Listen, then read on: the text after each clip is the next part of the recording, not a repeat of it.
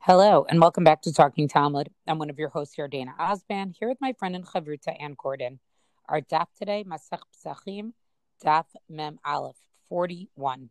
I'm actually going to back up and start on the previous daf with the Mishnah that really is the entire discussion of this daf, which continues with a discussion of things that we're not allowed to eat on Pesach because they could lead to the production of chametz.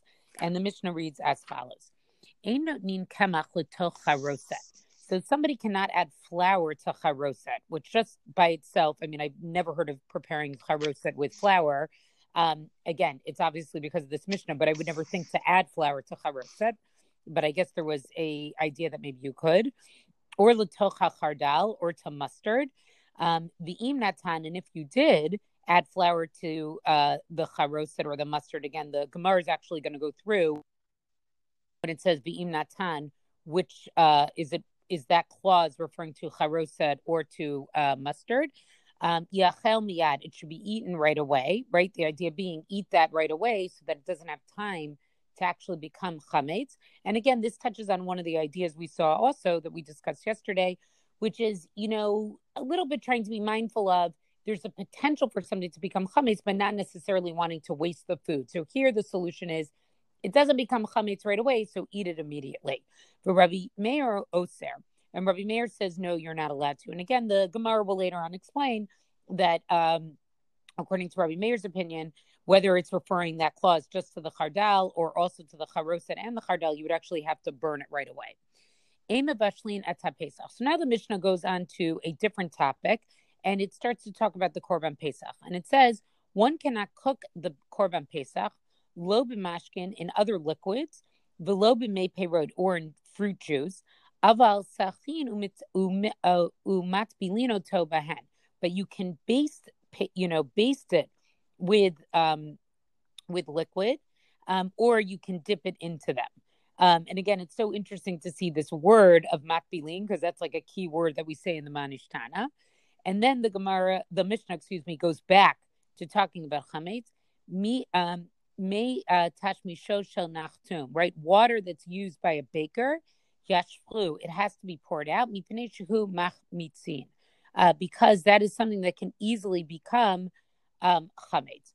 So again, a little bit of a Mishnah that's not totally organized the way that I would personally organize something. We have the beginning and the end deal with the issue of things that can become chametz. And this middle section here is very focused on how are you actually allowed to cook the Korban Pesach. Now, we know that the pasuk that gives us the commandment of eating the Korban Pesach basically says it has to be cooked over sli eish, right? It needs to be roasted, and hence that many people, whatever main dish they prepare for Seder night, they don't actually bake it in the oven itself, right? Many people will prepare something, on a stovetop. They do like a stovetop chicken or meat or something like that. And the Gemara gets into an interesting discussion about what exactly does it mean to have to make it a sli, right? What does it mean for it actually to be roasted? And following that, the Gemara gets into a kind of almost a funny tangent, but I think it actually was practical in the sense that probably there was some cooking that was done this way. And Amar Rav Chisda, so Rav Chisda wanted to teach the following. So let's say somebody wanted to cook something in the hot springs of Tveria on Shabbat, patur. You're patur. It's not actually considered to be cooking. And remember, we had spoken in our study of Masachet Shabbat a lot about this Chamei Tveria, right? There were these certain hot springs, and there were questions: could you cook in it? Could you warm things up in it? And so Rav Chisda says you are patur. Pesach should be flu b'chamei Tveria chayav. But if you try to cook the Korban Pesach you are actually chayav, right? And the idea being is that, just at least on the initial read, right, that you didn't cook it the way it was supposed to be cooked. You have to roast it, and cooking it in this chamei Tveria, right, these hot springs, is not the way to cook it. Now, the first question I had in this statement, and this is why I think it's somewhat in the theoretical, and what exactly is the Gemara trying to get at, is that where did the Korban Pesach have to be roasted? And I'm asking you that. It's really a rhetorical question. I'm sorry. Play along with me. Where did it have to be roasted? Right. It's roasted where? I mean, In, it's not tied to a place, but obviously it's going to be roasted in Yerushalayim, right? Because that's where right. the Okay. whole I'm Korban sorry. Pesach is Like, taken. Right.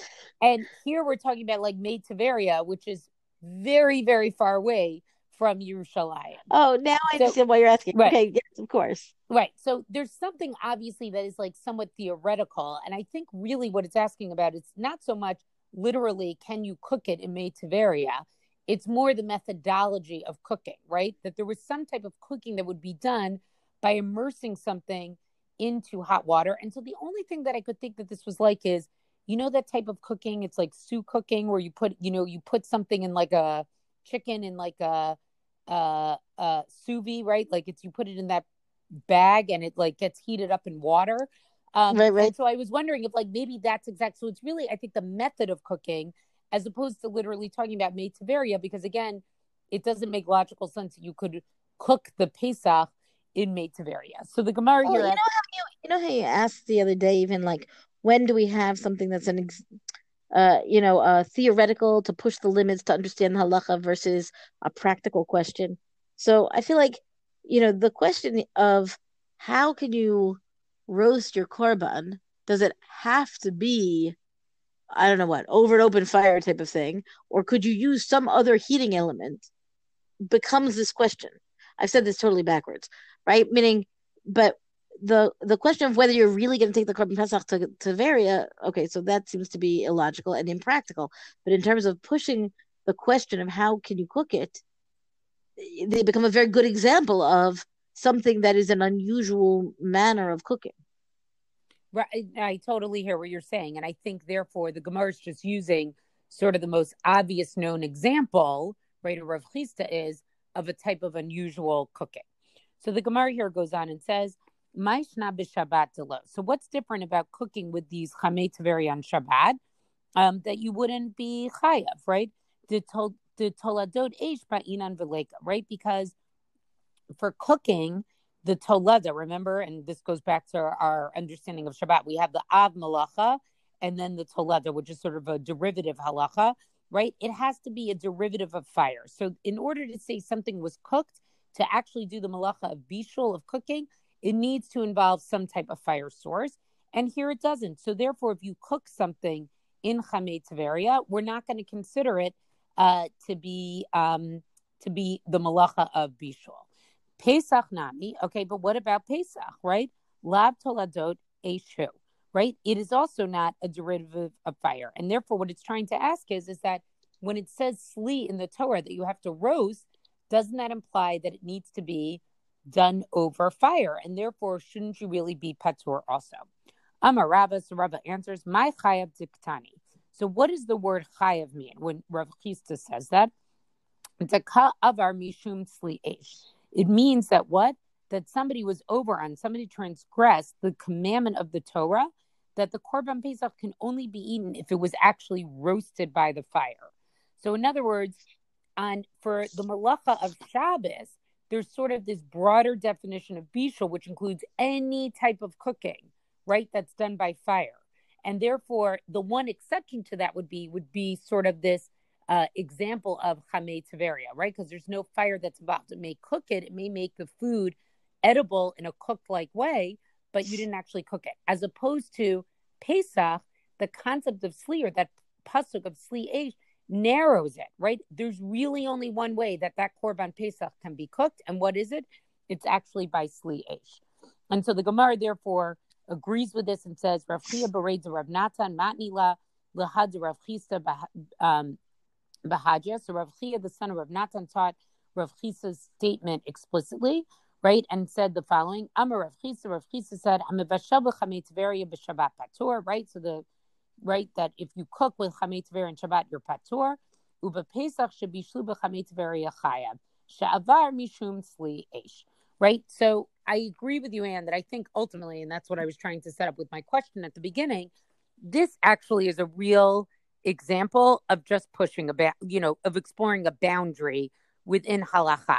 And so the idea is that with Shabbat, there's sort of this broader definition of bishul. It's any tolada of eish, right? Anything that's any type of cooking that has a fire source, that is going to be considered to be bishul. And therefore, what's the one exception that we can come up with for that?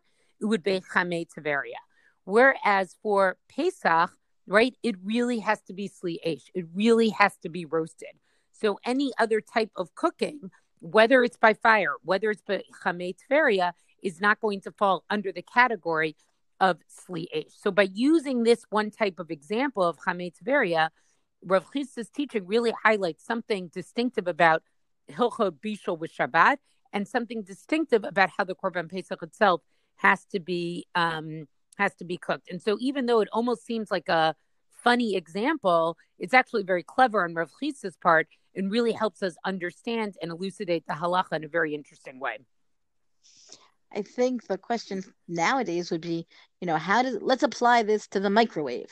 Let's apply this to the crock pot. Let's apply this to all, even the electric oven, right? Where there's no actual tenable flame as compared to, let's say, a barbecue or a fire pit or something like that, or even maybe, I don't know, what do you do with a rotisserie?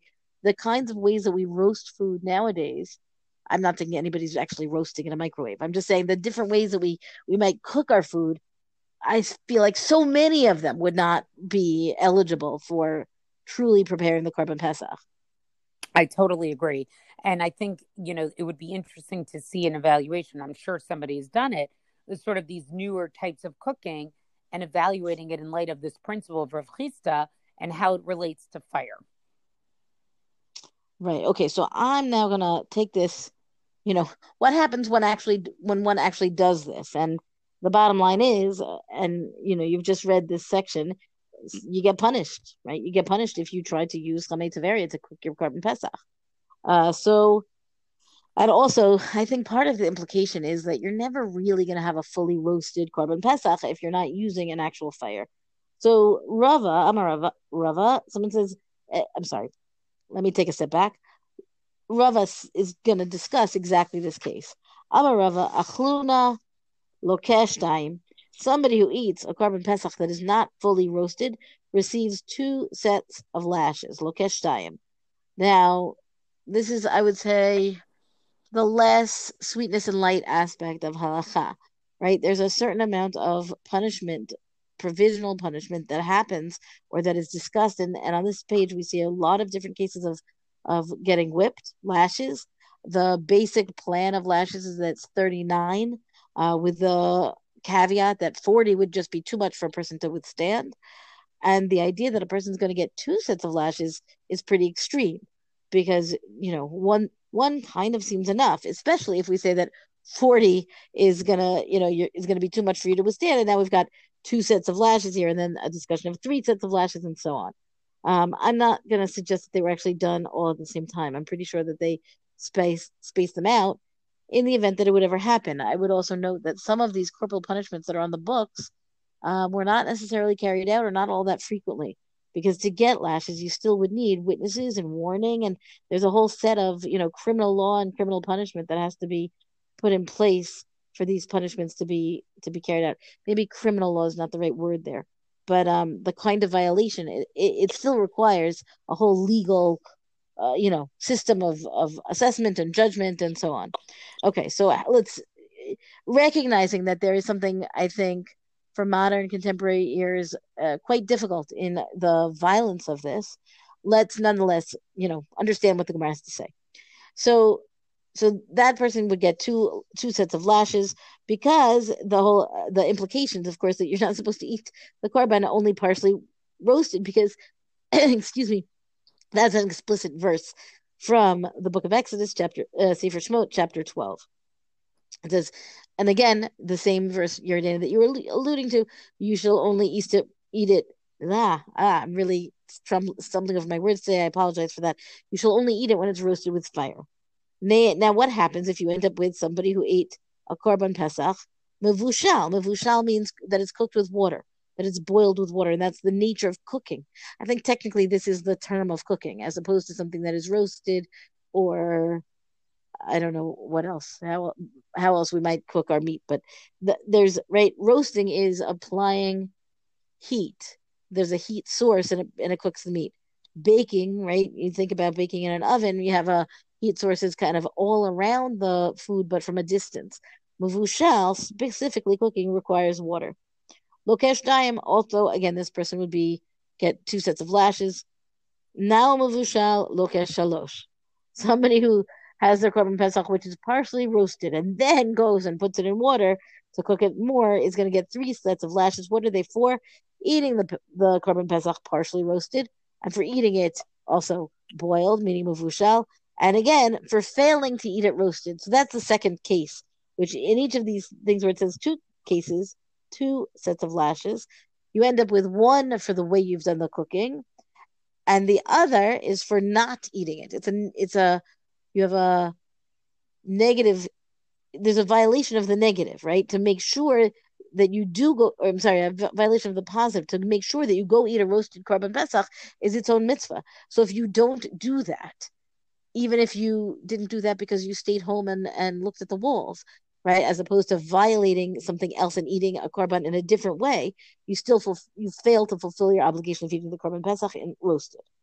Now Abaye comes along, and Abaye will make reference to something we've been talking about for a while now in terms of how corporal punishment can be affected, and there are certain real rules that are called into play. Abaye Amar Ein Lokin Alav Shebichlaalot. You do not get lashes, you do not get whipped for a prohibition, a negative commandment that is stated only in general terms. Meaning, when you say you should only eat it roasted in fire, the implication is that you have a whole bunch of different kinds of cooking that goes in there. And the moment you've got something that's a more general statement, cooking is quite a general statement in terms of the actual precision of what's happening, then it's too general to say that you're going to get malkot, that you're going to get lashes for it at all, because it comes to include the several different ways of cooking it. There are those who say, and again, this is a different version of the same text, Tartehu Dalalaki Chad Mihatlaki. So some say that what Abaye had said was not this point about not getting lashes at all because it's a lav shebichlaalot, because it's too general of a prohibition, but rather that he said it is 2 sets of lashes that you don't receive. Meaning he's not going to get 2 for doing this. Meaning you're not going to get a second set of lashes for the mitzvah itself that'll be roasted in the fire, right? Rather, he should only get 1 set of lashes, and that's the one that he does receive, meaning for doing whatever violation he did in eating it the wrong way. If you've prepared it, improperly cooking it, you don't roast it, whatever it's going to be. You what was the other option? You don't eat it roasted fully, or you eat it mavushal, right? This becomes not the proper way to cook it, and so then the real concern means that you didn't eat it properly. Okay. The bottom line here is that one way or another, this guy or person or woman who has not eaten the korban pesach in the way that is prescribed has done so with the violation, and a violation that incurs lashes. We have another Ika Amri, and this I think is already unusual. Yordani, you'll correct me if you've seen this more often than I have.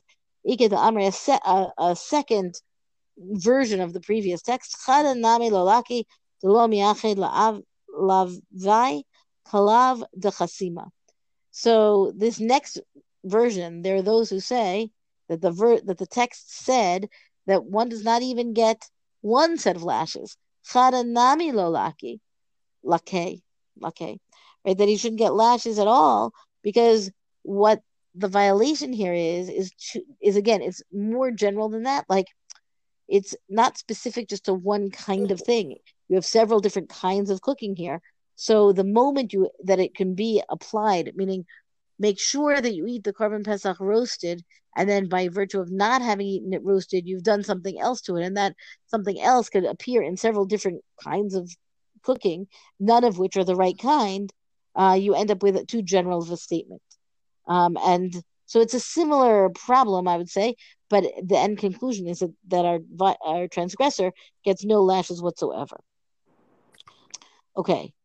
Yeah, go ahead. No, I think it's interesting. It's clear that there's a difference, but the difference of there being, do you get 1 set of lashes versus no lashes, is really significant.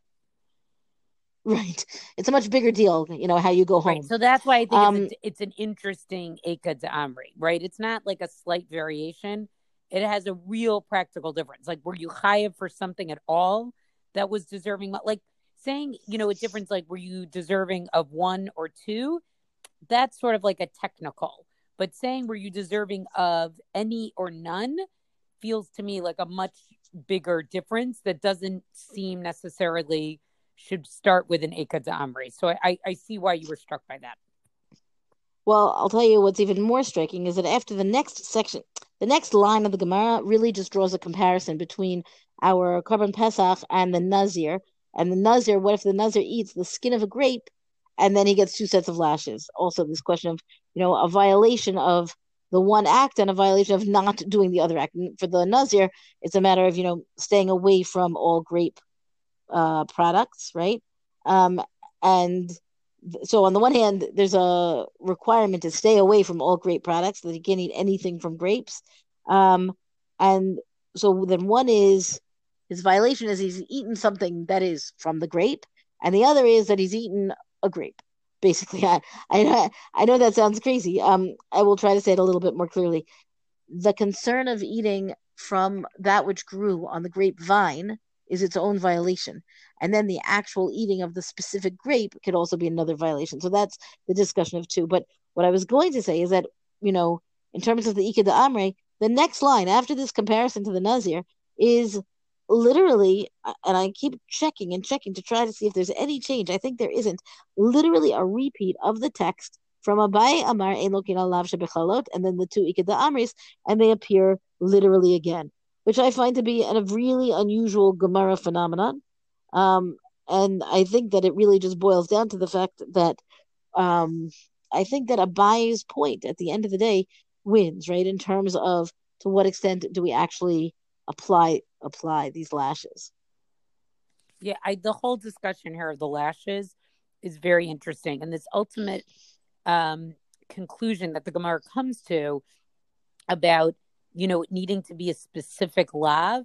I didn't quite understand it because I was like, I don't know, this seems pretty specific, right? Only eat roasted meat.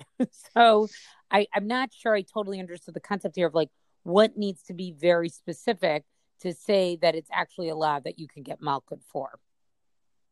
Is it that there's a specific warning? Like I don't know. It might be that I'm losing something in translation, or like there might be a nuance here to the language that I'm somehow missing. So my understanding of the general is that when you have several different options that are not, we've got a prohibition against doing something. Let me say this carefully. We have a prohibition against not roasting your Korban Pesach, right? That eating a Korban Pesach that was not roasted. So then the implication is, well, it was what was done to it. And what was done to it could be several different kinds of things. And now it's too general because the way it was not roasted, there's too many opportunities. There's too many options for what it could have been. I think that was, yeah, totally does. And I just wanted to like highlight that point a little bit before we wrapped it up. Right. Because I think the idea is that if there's one lav in the Torah referring to one specific thing, like one lotase, it's sort of in a way very obvious. But if there's multiple ones, it may not be as clear what the specific lotase is. Right. Well, again, the lotase, what you're not allowed to do is pretty clear. The question is, how many different ways can you violate it? So each one is going to give us something different to think about when we have, for example, like we do here with Sliyesh, multiple lotases too, right? Each pasuk is going to give us different insight into what exactly is that Isur. Whereas if we have one that's only one pasuk, it's just it's a little bit more clearer what it is. But I'm sure this is a topic that we might, revisit again on one of the pages of the daf. Well, that's our daf discussion for the day. Rank us, review us on all major podcasts. Thank you to Rabbanit Michelle Farber for hosting us on the Hadran website. Let us know what you thought about this stuff, and if you've ever been to May Tveria, or how you like to roast your Korban Pesach on the Talking Talmud Facebook page. And until tomorrow, go and learn.